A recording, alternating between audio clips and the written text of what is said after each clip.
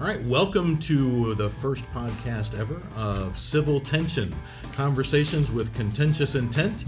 We are civil, not polite.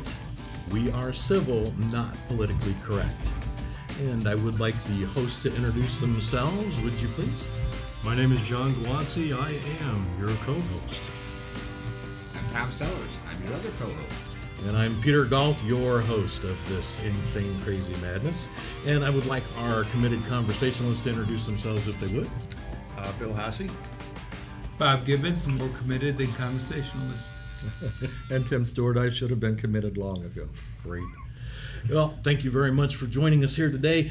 The rules on this podcast are simply to respect the integrity of the conversation. Absolutely no topics will ever be off limits. We want to explore civil conversations no matter how contentious the topic may be. We felt that this first podcast is important to explain why we're doing that. And as a matter of fact, one of the folks sitting in, Dan, had suggested we explain to everybody why we're having these types of conversations. A little earlier this week, meeting with your co-hosts, Tom and John. John did a great job of defining this a little bit earlier. John, would you like to fill in with that? Sure, love to. The basic reason for this conversation is because we as a nation are losing our ability to agree to disagree.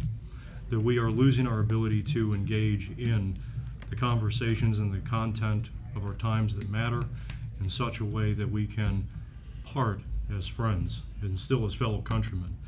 The main issue that we're having right now is that people just simply are not talking about the things that really count. They're not being engaged, and maybe in some small way this is an attempt to reverse the trend on the Tytler cycle, and that is that we are full steam ahead toward apathy. That if we can come together and begin to engage in a conversation about things that are important and walk away as friends and to engage in a heated debate that's civil, but yet continue to live our lives in liberty, that maybe we've accomplished something.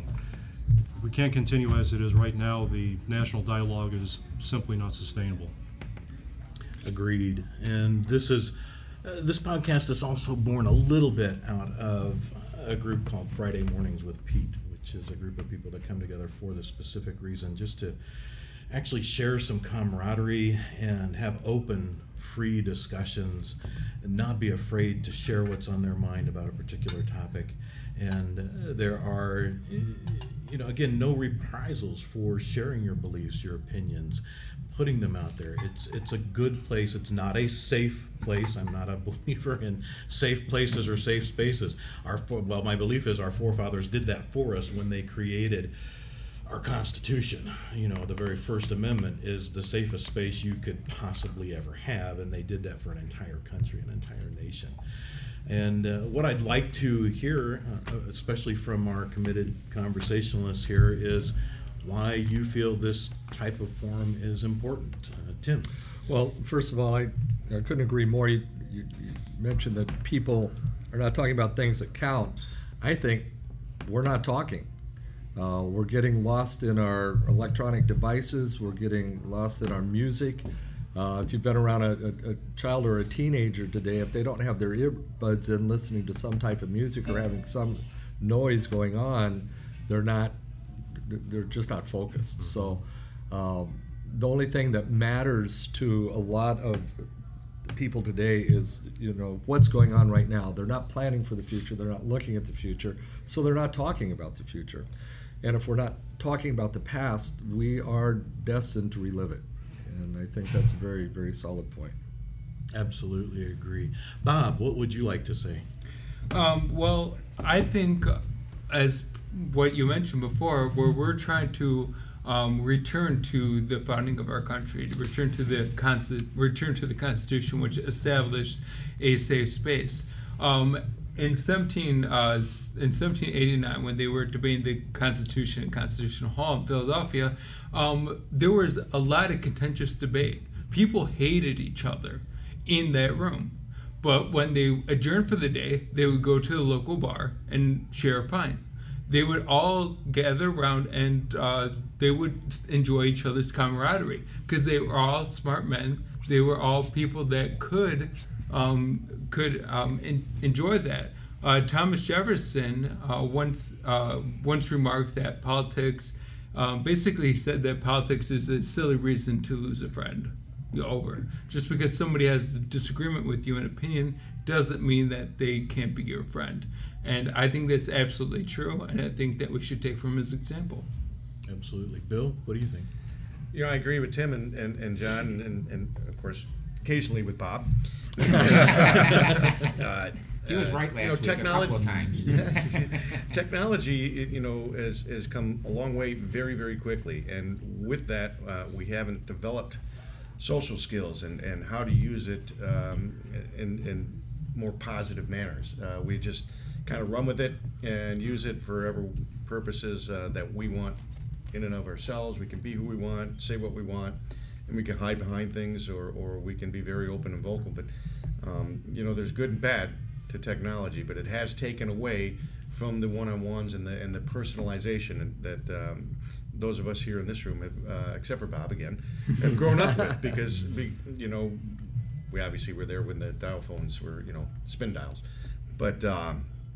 So I think that's a lot of the issue there too. It allows people instant gratification, getting that information that they so want, and it has brought that to the forefront of this is now I got to have this all the time, and you don't have the patience we used to see in the past with the older generations, So but technology is also good because we do not just crave the information, but it's important to get that and get it quickly in order to be able to learn how to deal with it.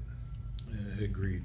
Tom? Yeah, and expanding on that a little bit, I agree with what's been said to this point, and I think I add a little bit in that. One of the reasons that I've been part of this group is just the idea that we have some dissension. We have differing views. Not to pick on Bob anymore, but it could happen. No, I'm joking. Bob brings a view that is more in like what my kids are, which for me is important. I may not necessarily agree. In fact, in many cases, I don't, even with my kids. But I want my kids to have an opinion, right, wrong, or otherwise. I want them to be able to express it. And in order for me to effectively communicate with them, I know I'm not going to change their mind, and that's okay. I'd like to be able to understand the whys, and that's what I take out of this most of the time. I agree with you. And the whys, not W-I-S-E, but W-H-Y-S there, are very important for me, because I've become more and more disenchanted with people in general and with our society as it is, because we have lost the ability, it seems to me, to have a conversation and disagree and be okay that we're disagreeing. We've gone right from this is my opinion, this is what I think, and if you don't agree with me, I'm going to just pound you. Like right now, we're moving right from disagreeing to violence. We've lost civility. Which is, again, what this is all about, civil tension. Well, the whole intolerance issue is the thing that bothers me the most. And by intolerance, I mean I expect and welcome other opinions. I do. I like to know where other people get their mindsets from. What I don't like is the suppression of differing ideas. And like you just mentioned, how many times we've been on Facebook and somebody posts something, good, bad, otherwise. 45 people, the guy doesn't even know, is calling him an SOB and every other name on the planet. And if I get off of Facebook out of my basement, I'm going to come over and kick your butt. Seriously, that's what we've devolved to. And that's why things like this, I think, are important. Because, again, we have a large group here every Friday.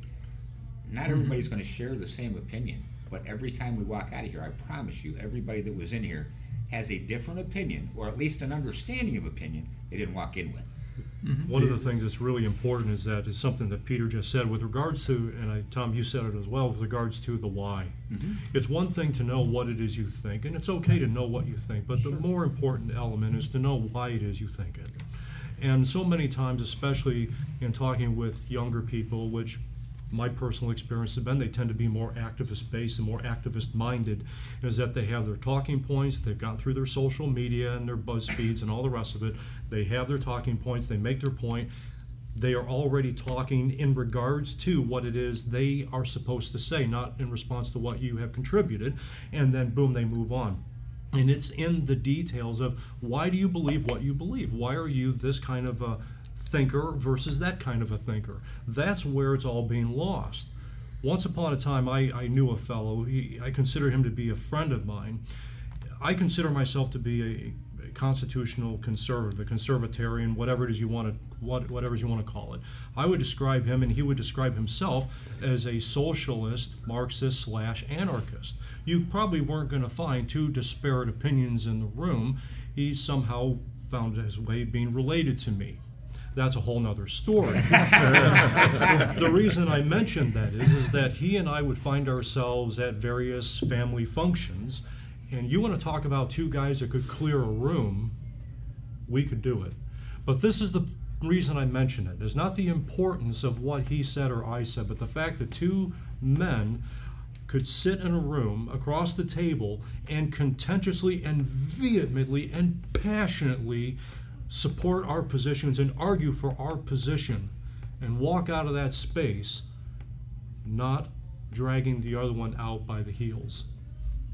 Because this is really what it comes down to. We talk about, hey, if I ever get out of my basement and get off Facebook, I'm going to come kick your butt. We have two choices in this world.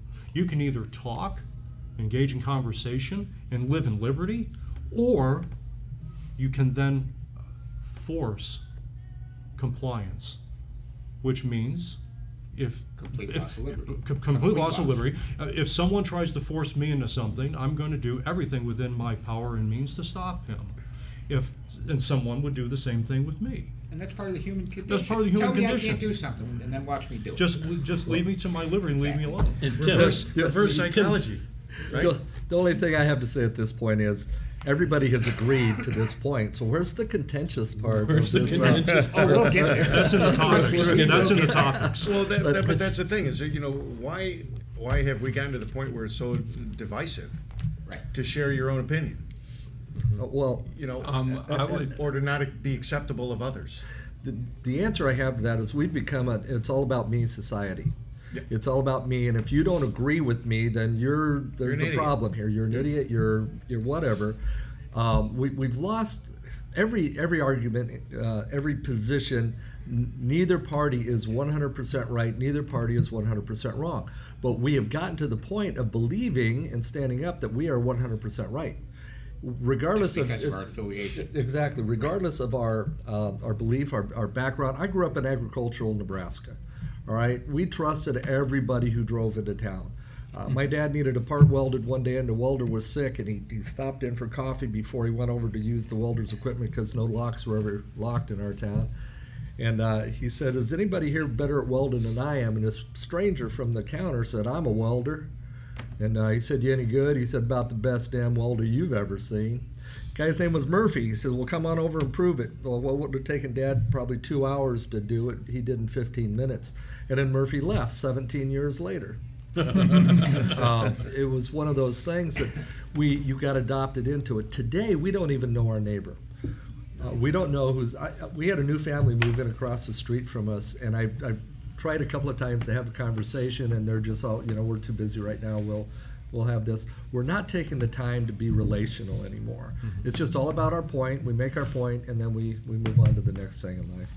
I think it's very well said, but I do think that the reason we see a breakdown in communication is for a variety of reasons. And one of them is that half of all talking is listening. Too often, we don't want to hear what the other person says.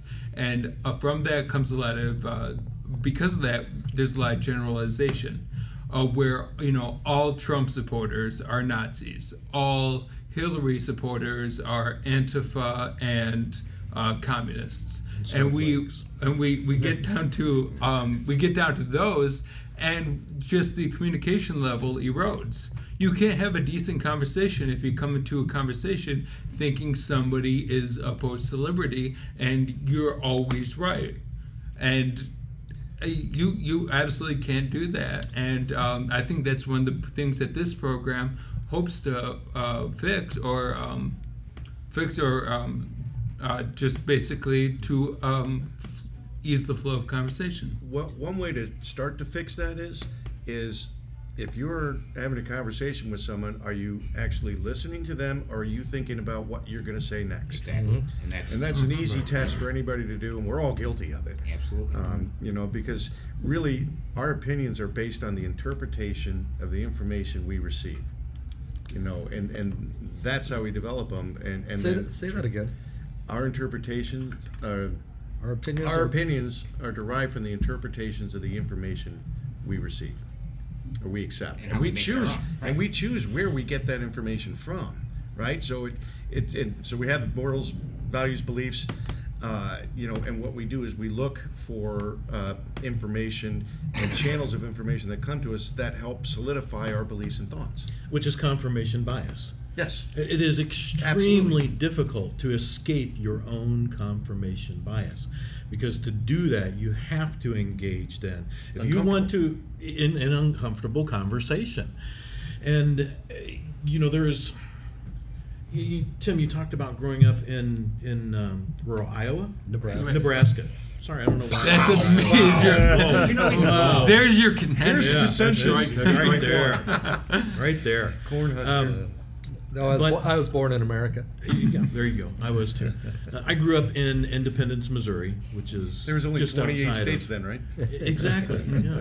Yeah. Outside of Kansas City, and growing up, it was so incredibly common to see trucks going down the road or coming to school with gun racks in the back.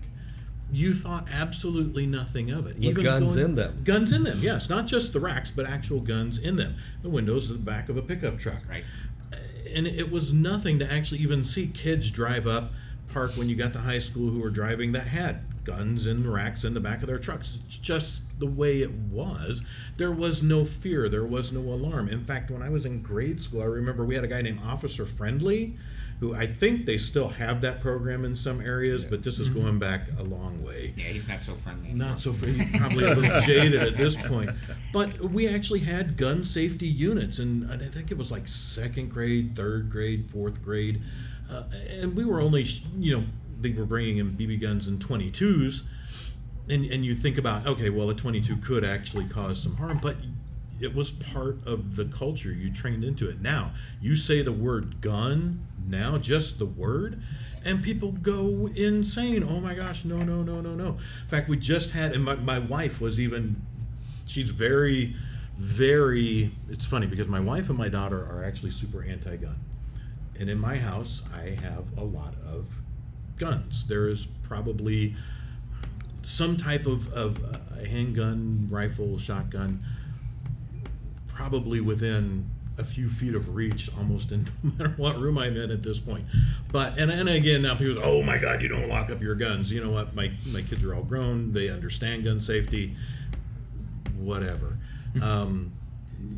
But my whole point is, my wife got on a tangent when we were talking about the fact that one of the local gun shops here just got robbed Right. the other day, Second, yeah. 3:45 in the morning. So why aren't they locking these things up? That just put guns in the hands of people that can't use them. They're going to go in whatever hands they go in. But the point is, culturally speaking, you can't even have this conversation civilly without somebody flying off the handle and then saying, well, then no one can have them and we should take them all completely away. That's just one tiny example of having a simple civil discussion. And again, between my wife and I, which did not end in bloodshed, thankfully, I would certainly lose that fight. I'm glad you're speaking again. Yeah. So, but again, it's these conversations that we need to have, that we want to have. It's just drives me nuts when I see people going out like Antifa or white supremacists. Again, we have the First Amendment. I'm a huge believer, probably similar to John in being a constitutionalist conservative. We have the Constitution, we have the First Amendment, Second Amendment, all the way down the list in support of what our freedoms are and what the people who founded this country felt needed to be. I think politically we've just gone so wrong as far as what their views were, or maybe not wrong, but just so awry.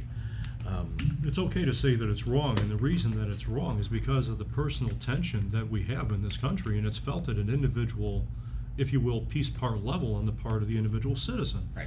And that because we don't have the option of civil discourse and conversation, because we are losing the ability to live in liberty as I see to be called by my God to live, and you yours, and so on and so forth.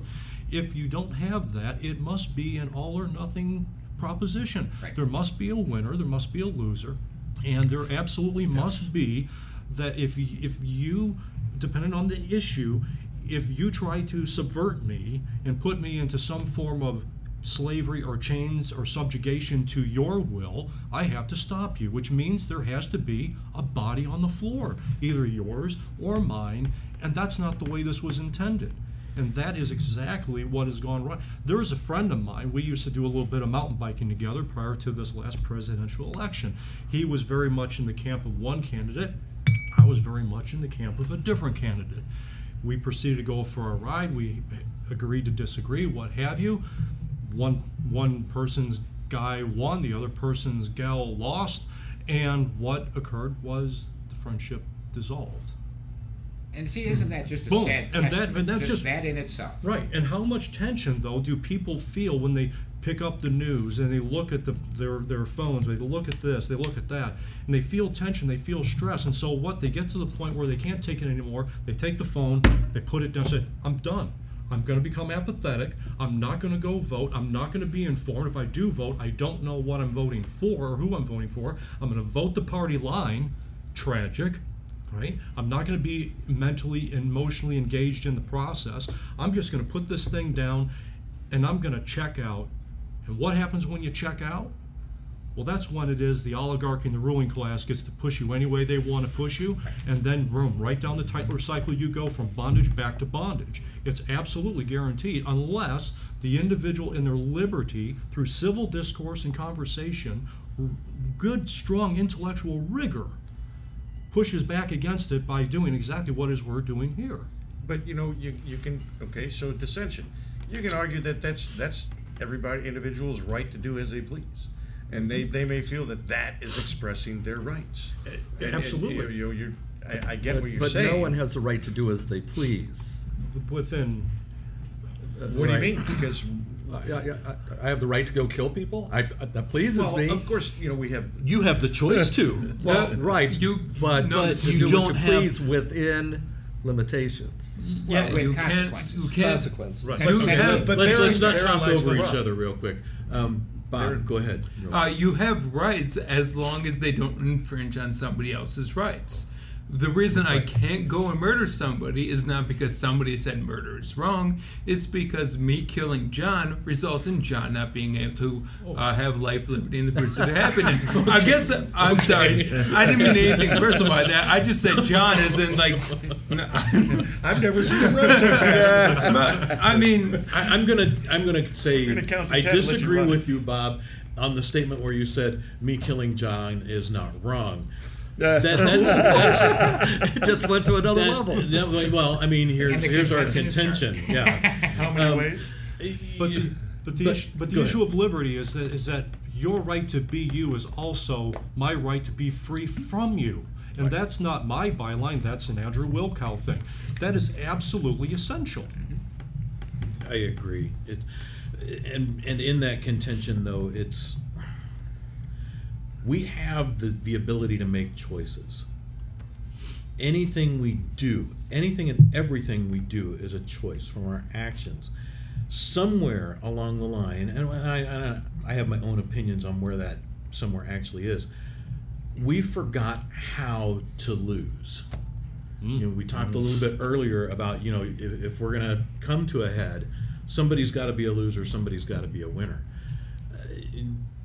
That's because we don't keep score anymore. Yeah. Yeah. And Everybody that's- gets a medal. You know, we, Yeah. we forgot how to lose. It's just simply put, sometimes you're going to win, sometimes you're going to lose. I remember being a kid, and I'm probably the worst guy in the world to actually talk to in sports analogies. Because when it comes to sports, my eyes glaze over, and I'm just like, ugh. When I was very little, I tried football, baseball. I could hit the ball. I could tackle people. My parents put me in martial arts when I was very young because I was an angry young ginger. Imagine that. Typical ginger, angry young man. But I never did well in team sports. Never did. Just couldn't get into it. And now, after having seen my own children go through some of those, we did, to your point there, Bill, everybody gets a medal. I remember when Luke was in the local basketball thing way back when he was young. At the end, they were giving out the little awards to everybody. I think they got a little duffel bag thing and a little water cooler, whatever. Every single team got the same thing. Luke knew his team was the absolute bottom rung because these kids do keep score. They keep track. They called up his team. He's like, why do we get anything? We were the worst in this. We didn't, and he wouldn't take it. He went up and said, no, I didn't earn this. I don't want it. I don't know. I just think we, as a society, somewhere we dropped the ball in a serious way. Bill, I kind of went over you.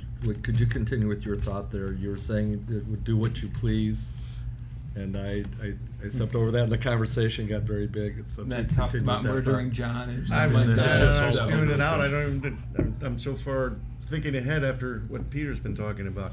I helped start AYSO soccer here in Illinois in 1976. We kept score. Yeah. All right. Then all of a sudden, that was when I was in high school, and then I get older, married, have kids, and by the time I have kids there in AYSO, we're not keeping score anymore. But you're right. All the kids kept score. All the kids knew who won Otherwise, and who what's the lost. point? So it's exactly. Why do we as parents continue to try to emphasize that that's not what's important? But then we turn around and say it is important when it comes to education. Work hard, study. You need to get this, and you need to acquire this level, and pressure. But Des Clark was on the show, and he said this 12-year-old caught him on this. He said that the math teacher was talking to the classroom, and he turned around and he put the nines table on the board. 0 times 9 is 0, 1 times 9 is 9, 2 times 9 is 16, 3 times 9 is 26, 4 times 9 is 36, and he went on down the list. And at 3 times 9 is 26, the kids all started laughing. And he turned around and he said, what's wrong? And they said, you got one wrong. He said, yeah, but I got 9 right. We are trained to focus on the mistakes or the problems, and we lose sight of all the good things that are going on out there instead of encouraging the happy part of it. I got an F. I got 50% wrong. Well, you got 50% right. It's a start. Right? And I would Go ahead, Tom. I'm sorry. No. I would go with the other side of that coin too, expanding on what you said, Peter, that we've forgotten how to lose. And when I was a kid, into my 40s, I played competitive, everything that they'd let me play. I would argue we've also forgotten how to win. And here's what I mean by that. Back in my day, and probably everybody else is here, you played a game. If you won, you didn't rub in anybody's face. You just that was the game. That's why you kept score, because there is a winner and there is a loser every time. Conversely, if you lost, you didn't know the difference physically. You played your best game. You did the best you could. Didn't work out this time. We'll try it again next week. So I would argue we've forgotten how to win with grace and honor. If you think about it, just watch a football game. Right. And those kids that we've done a huge disservice to by giving up a trophy for showing up, because now they're walking around, hey, look at me, I won. Did you really? So I think you can argue on both sides of that we don't know how to lose anymore. We don't know how to win anymore. Well, then how do we get back to? And I'm not suggesting we go back to the way things were 40 or 50 years ago. I don't know that I personally would be displeased with that, but that's not where we live today. How do we get to a point that winning is not bad and losing is not failing? Profit's not a dirty word. Exactly. If you can reach that point and say, whether it's an argument, whether it's a game, whether it's in anything, that you walk away from the table, regardless of what side you were on. Did I learn something? Am I taking away something? Because regardless of what happened, I don't care if I won it or if I lost it, the results for me personally should be basically the same. Because if I win, that doesn't mean I'm going to win every time. If I lose, do I quit playing? And that's the lesson I think we're losing. I'd like to spin off of that a little bit. I know this is a little bit of a tangent, so if I get too off track, please stop me. No, But go. But Be the first time. And here it comes. But I would like to spin off a little bit on that we've forgotten how to lose. When we come into a conversation, nobody's going to win 100% of the time. Right. And there's no expect When you have the whole marketplace of ideas, you can't. You have to remember that you're going to lose some of the battles. Take your favorite philosophers, whether it's Kant, whether it's Hegel, whether it's Thoreau. They're not right about every single issue. And that's where we sometimes get lost, is that we have forgotten how to lose, and we have forgotten that we are going to lose some of the battles. We can't win 100% of the time. And the real winner is both of us walk away with a better understanding of how things are supposed to go and how things are supposed to work. Right. The current state of youth coaching, and I've been coaching since 1988. I've coached over 5,000 athletes. I look at what's happening out there today. Going back to soccer, when you had a 2 or 3 goal lead in soccer, you kind of took the pressure off. Today, there's no worries about running the score up 12, 15 goals. Yeah. And just, rubbing it on, getting the ball, and every time running up and down the floor. Well, a few years ago, I got up 4 goals. I was coaching up in Richmond. So I quietly pulled a player off the field, which is, my philosophy. Didn't make a big deal out of it, but instead of 6, I had 5, and they had 6. Well, the game's going on, and we're still have the upper hand, but we're not scoring goals anymore. We're taking control. I hear it behind me, "Psst, coach, psst." I turn around. One of the parents had walked all the way around the field, and she goes, "You're short a player." There's always a parent out willing to help out. And the point is, I'm trying to keep the gentleman aspect of the sport in the game, and this isn't what they want. They want run that score up, push them down, and it's like that's not it. Lose with honor, win with humility is the lesson that my athletes will always get. I will never change that. You never coach a game to lose, but you can learn more from a loss than you can from any victory that you've Well, and we learn. So you bring up a good point. We learn initially from our parents, right? How to act, react, think, and Don't get me started.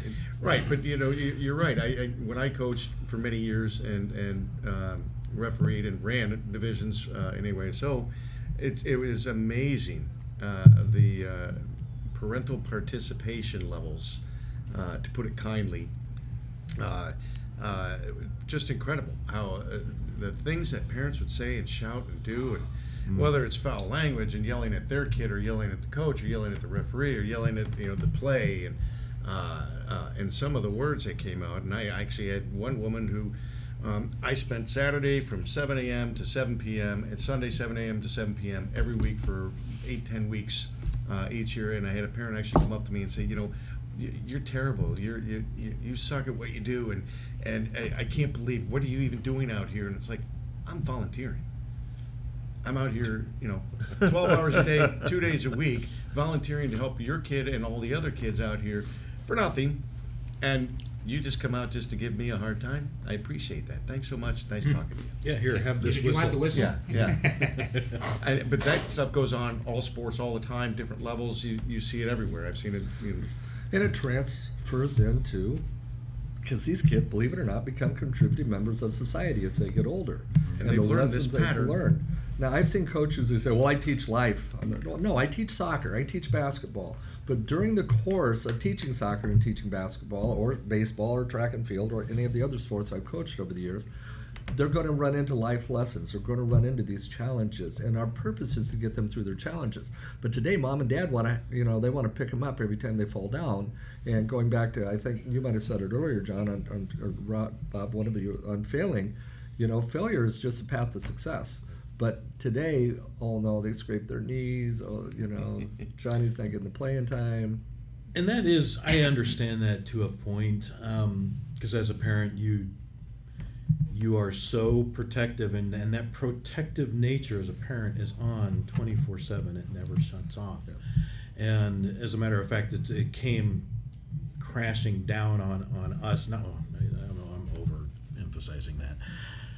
And nowhere near the family that this just occurred to. My oldest son, Cody, had a relationship with a young lady a few years ago, and they did go their separate ways after she joined the Peace Corps. And she's been over in Africa, over in Kosros, for I think a little over a year and a half, and doing very well. There was no animosity. Cody actually became extremely good friends during the course of that relationship with her brother, her sister, her parents. He's been in another relationship for over a year and a half now, which is going phenomenally well. But my point to all this is, and as a parent being protective, is that young lady got sick on Monday this week and died on Tuesday. Her parents are here. Her family is here. She did have plenty of people that she had actually had a relationship over there with a fellow. There were plenty of people who were there who were friends, who loved her. So as a parent, and that's an extreme situation, an extreme example. And now everybody is, oh, gee, thanks, Pete, for bringing up death. What a great way to just drive the very first podcast we're doing, right? And thank you all for listening. We'll be back next week. But again, you get back to the point here real quick is, as a parent, I get how difficult it is to turn off or dial back that protective nature. I have a son who lives in downtown Chicago, going to school, and a daughter who now lives at college in Indiana. Those are not far away, but to know that should something happen, all I can do is be a text away, a phone call away, jump in the car, do whatever. But there's a finite limit to that, and my kids are now well gone beyond the point of can I pick them up every time they scrape a knee or what have you. But should we as parents even be doing that? There is. My dad's philosophy was, you won't do that again, will you? Rub some dirt in. Back when there was once upon a time a 40-pound TV sitting on a dinner tray, a little fold-out dinner tray. He'll pull it down once. He won't do that again. When we grew up, we would just everybody be outside all the time. Right. You could be anywhere. Right. You could be miles from home. Pickup games, basketball, baseball, kickball, whatever. Right. Now you Drive by don't parks, let see your nothing kid going on. out Yeah, and you and drive go by more than a parks, block nothing's away. And going I on. don't care if they're 8th graders. Everything is organized. Everything has to be preset and organized, and everybody's got their Outlook books, to figure out the scheduling and everything. There's not the freedom anymore. It's all predetermined. May I just jump in with go right ahead, Dan. two comments here? One thing, goes back to civil tension. Bob mentioned, that the half the art of listening or half the art of conversation is listening, 50-50. I think it's more than that. Mm-hmm. I think you have to listen more than you talk. If you don't listen, you're not going to understand what that person is saying. And the second point is, we have a number of people who have coached here, and I've coached. I coached here before I had a son. And the thing is that these kids who are looking up to us as role models, as a coach, you say to yourself, okay, what am I going to teach this kid? Yes, I'm going to teach him basketball. I'm going to teach him football. I'm going to teach him the rudiments of the game. But I'm also going to teach him in that course, and somebody mentioned it earlier, I'm going to teach him in that course of that period of time that he's with me certain points of life. And if he doesn't know what's going on, then he's going to come to me and say, what am I doing wrong? Just like he's going to say, okay, I'm not hitting the ball, coach. What should I be doing? well, you got to change your stance a little bit. And it's the same with conversation. You have to listen a little more before you can talk. And I've been sitting here quietly listening. So and that's why I wanted to jump in now. So, And Dan, you go ahead and introduce yourself real quick if you want. I'm Dan Swiak. I'm just I'm retired now, but I'm also a writer and have done some script work and things like that. I was in several different businesses over the course of my career, but I've been in McHenry 40 years, and I can't tell you how many people I know on one hand by their name.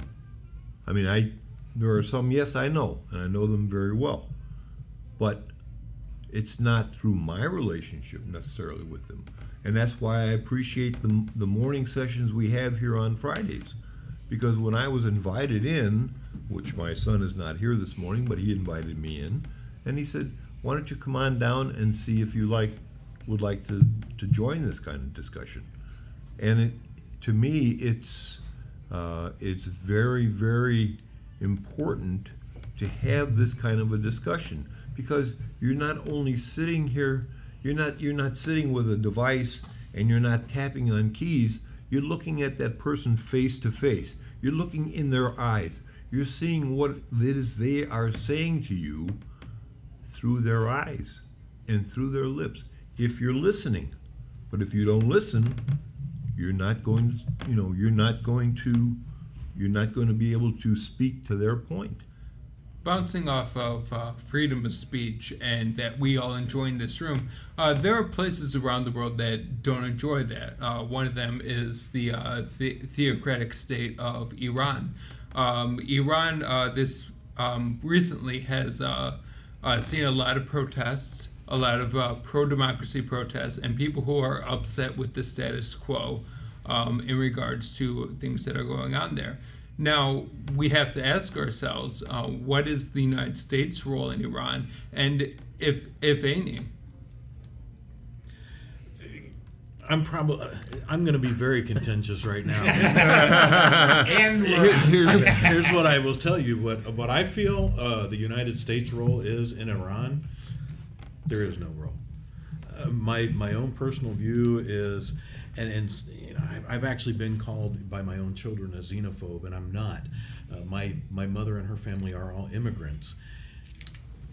It's not our job as a nation to police, control, nor support the other nations of the world. If you're going to be a nation and you're going to be sovereign, in my own personal opinion, stand on your own two damn feet. If you're not happy with what your nation and what your government or whatever they are doing, stand up and change that. That's how the United States itself came about. That's a pretty simplistic viewpoint. It is an incredibly simplistic viewpoint. But it's simplistic on purpose. And I know that it's probably overly simplistic, but Just ahead, to Tim. build on that, the alcoholic doesn't know he's an alcoholic and doesn't need your help, doesn't want your help until he realizes he needs to make changes in his life, and then he will ask you into his life to make changes. We take this big brother attitude that we can go change the world. Well, if the world wants to change, if they want our help, let them ask us. yeah, I agree with that. Iran doesn't want our help. no, they said that for many, many years. Well, they've been shooting each other over there or stabbing or cutting each other's heads off for 2,500 years. We got that going on here in Chicago. Why do we think we can go in there and change that? Why is our way of life right and their way of life wrong? We shouldn't be doing that just because it doesn't. We don't have a role in Iran unless they come to us collectively and say, "Hey, we need your help," and then we can go in, and then they're going to be more willing to change at the same time. That's how we got started, right? Well, it is. We went to go into the last place, the Netherlands, Yeah. to borrow the money to get this country started, because nobody else would do it. Yeah. The Netherlands and France. We would not have won the Revolutionary War had it not been for France. Right. Right. Right. I don't know that people even know that anymore today. They certainly don't seem to be teaching it, but Well, why do you think there's a Statue of Liberty? That relationship we had with France, yeah. brought the Statue of Liberty to America. Right. And on the back, there's a treasure map that Nicolas Cage uses to Find the find the Declaration of Independence. It's all because of France. Wow, this is That's a turning fun out to be a lot less contentious than I thought. Because Well, it is our first one, and I know that maybe this is a little watered down, but again, no topic is off the table. If you want to get more contentious, we've got about 15 minutes left of recording Well, time. so with here. regards to Iran, I don't know that there is an actual role for the United States to actually be involved over there. Unless we had to defend ourselves, there's no other reason. Boots on the ground, whatever the case may be, operatives, whatever it is you want to call it. It is important, however, that if you do have people that are suing for democracy, if they're suing for those values that we hold dear, and I don't have any issue with saying that our Constitution, I believe in American exceptionalism. I believe in American exceptionalism because of our Constitution, because of the rights that we have been endowed with, given to us by our Creator, right? Confirmed in our founding documents.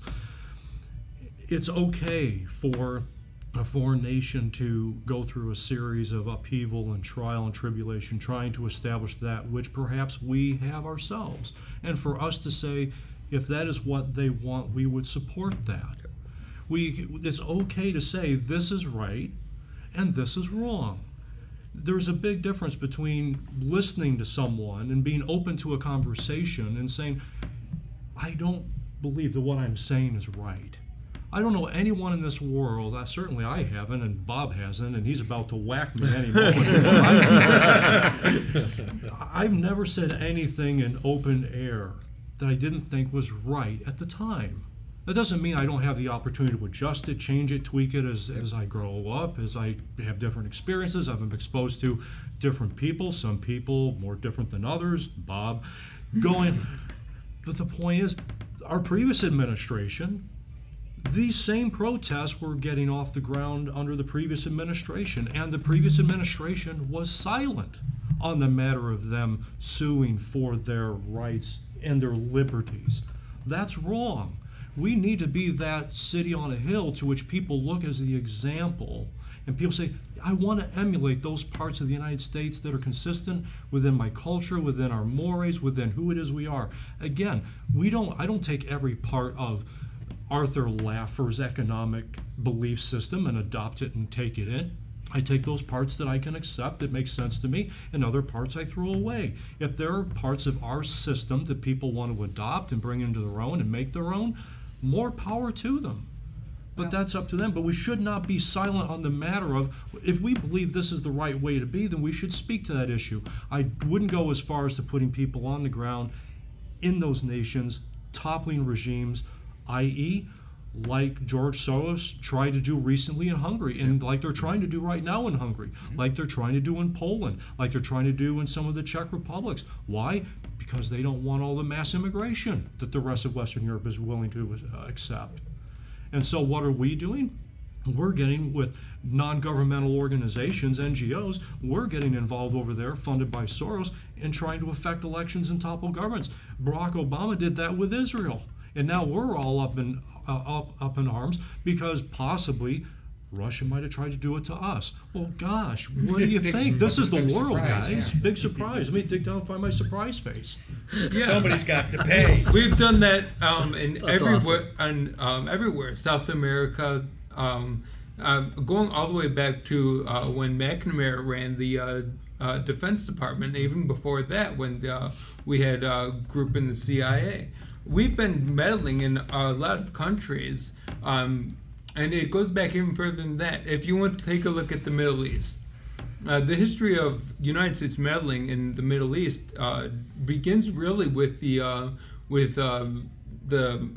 Treaty of Versailles and the end of World War I, when we divided up the Ottoman Empire without asking one Muslim what they wanted or what they thought. We totally ignored the Kurds. We helped who we wanted to help, and we hurt who we wanted to hurt without really caring. And now we're seeing paying the piper, because we see now where the whole region is destabilized, and the United States does have some blame to shoulder in that. Well, it's not because we were wrong. It's they still just don't get it. Well, see, and that's kind of where I go a little bit out of line with you here, John, in that I agree 1,000%. What we have here is better than any place in the world. But I'm also a big believer of, and this has to do with having a business. If somebody said, if you need help, ask for it. If you don't, prove it. Right. Until Iran or whatever country says, hey, you know what? I like what you guys are doing there. I like your model. Can you help us? Mm-hmm. Up to that point, unless I'm defending myself, I have nothing to say. And there's a big difference in, Yeah. and there's a big difference in coming out and saying that those folks should sue for the type of government that they want. If it's a democracy, that's what it is.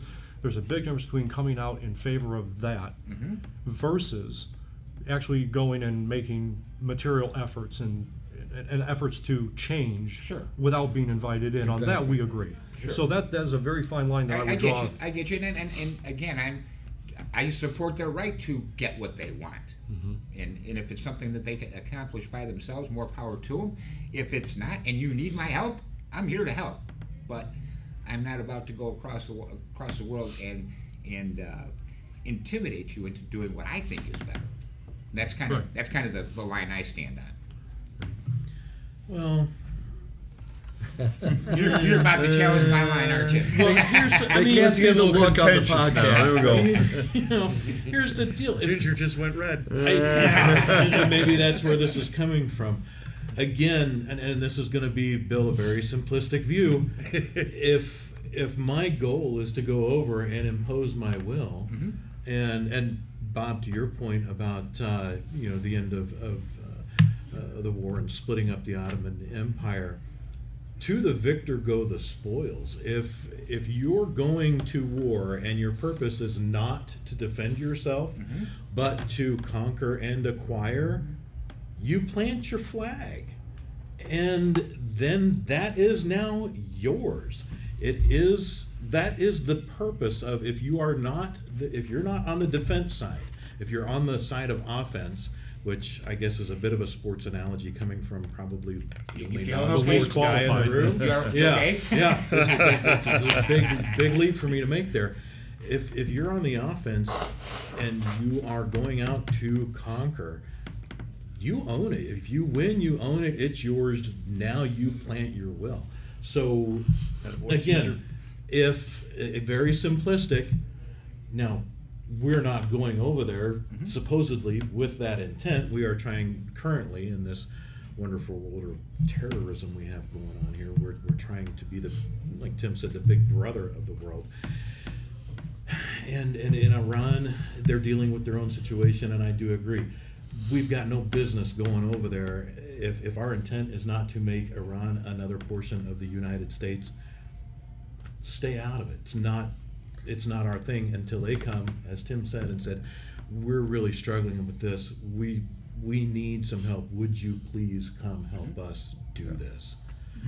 But And I agree with the analogy to the victor go the spoils, but does that mean that I go into, because I put my flag down on your highest mountain, that I'm going to change your culture? yes. How would we feel?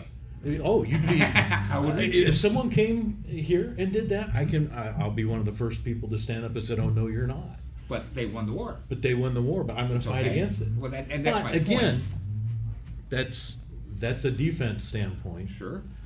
But if this is what you're going to do, and your intent is to go over and to conquer, and you plant that flag, and now you are taking it upon yourself. If you are now being incumbent to say, we have conquered you, this is now the way this is going to be. Welcome to our world. But you're saying, okay, so that's satisfaction. Are you satisfied that you don't need to go out and grow? You don't need to develop anymore. You don't need to expand anymore. Yes. Because that's all the things we're taught growing up, right? Expand your mind, learn Expand. more, grow more, cultures, And don't- languages, Grow or foods. die. Yeah, And don't get me wrong, I'm saying this is my opinion as far as Well, of course, war that's what we're here and for. That's what but we're here for. I am not of a warring mindset. I'm not going to go out and, as much of a ginger as I am, I'm not going to come conquer you. that's not that's not a place I'm coming from. I'm just saying, if that's what you're going to do, if that's a position you're going to take, own it. But give consideration to the fact that that is, and you're talking about something within the context of a hot war. Yes.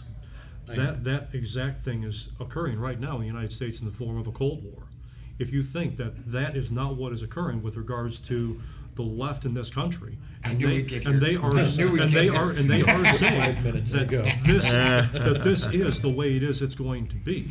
You will accept this. You will accept that. And this brings us back to where it is we began. Where we started this You whole thing. will accept this. Otherwise, you will not be allowed to survive. You will not be allowed to pray in your schools. You will not be allowed to own firearms. You will not be allowed to have the Ten Commandments posted or in public view, even if it was privately funded. This is the direction that it's going. You will accept what it is we want you to accept, and your liberties matter squat jack nothing. Just read 1984. Boom. That is Just read exactly what is occurring. So when we ask the question, how would we feel if someone tried that here? Well, gents, hate to tell you this, but it is happening. And I knew you'd pick and it it up is as soon as I already said it. already occurring. We are in the throes of it, and we have a choice. Right. This republic will continue on as a republic with liberty intact, or it will go the direction of abject tyranny, and you can say that it will be because of the communists, the fascists, what have you, aside from a few minor points of immigration. They're exactly the same. Bang. End of that conversation right there. We will either be liberty loving or we will be subject to tyranny. That's because this thing cannot continue. That is their objective. And that, I think, brings us right to the whole circle. Tune in next week. Tune in next week. Good job. Now your phone's going to show up on the podcast recording there. Bob. That was Bob. We can edit it. We can edit Bob. But again, this podcast we've decided to call Civil Tension is exactly for this reason, because we are not. My ideology in all of this is to not bring and not react and not be in the position of a hot war. But to John's point, the reason we have this podcast is so that we can demonstrate that we can have these conversations, and that it's okay to have differing viewpoints and differing opinions, and that yes, we're going to have some winners, we're going to have some losers, but as a society as a whole, I do think that there still is opportunity for this republic, our society here in the United States, to continue as a true republic, where we get to engage in the rights that we have defined through our Constitution. And again, one of George Carlin's things, I wish that guy was still alive. I absolutely love his He's alive comedy. right here.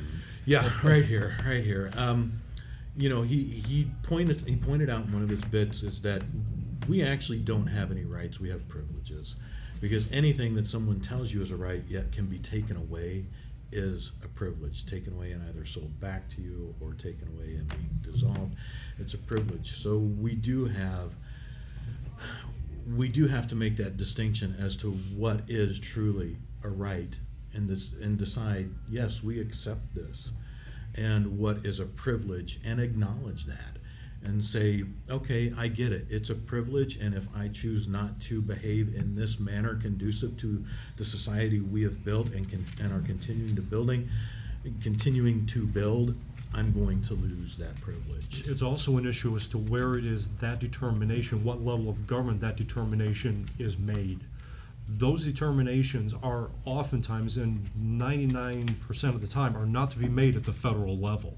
They're to be made at the state level and even at the local level. Yep.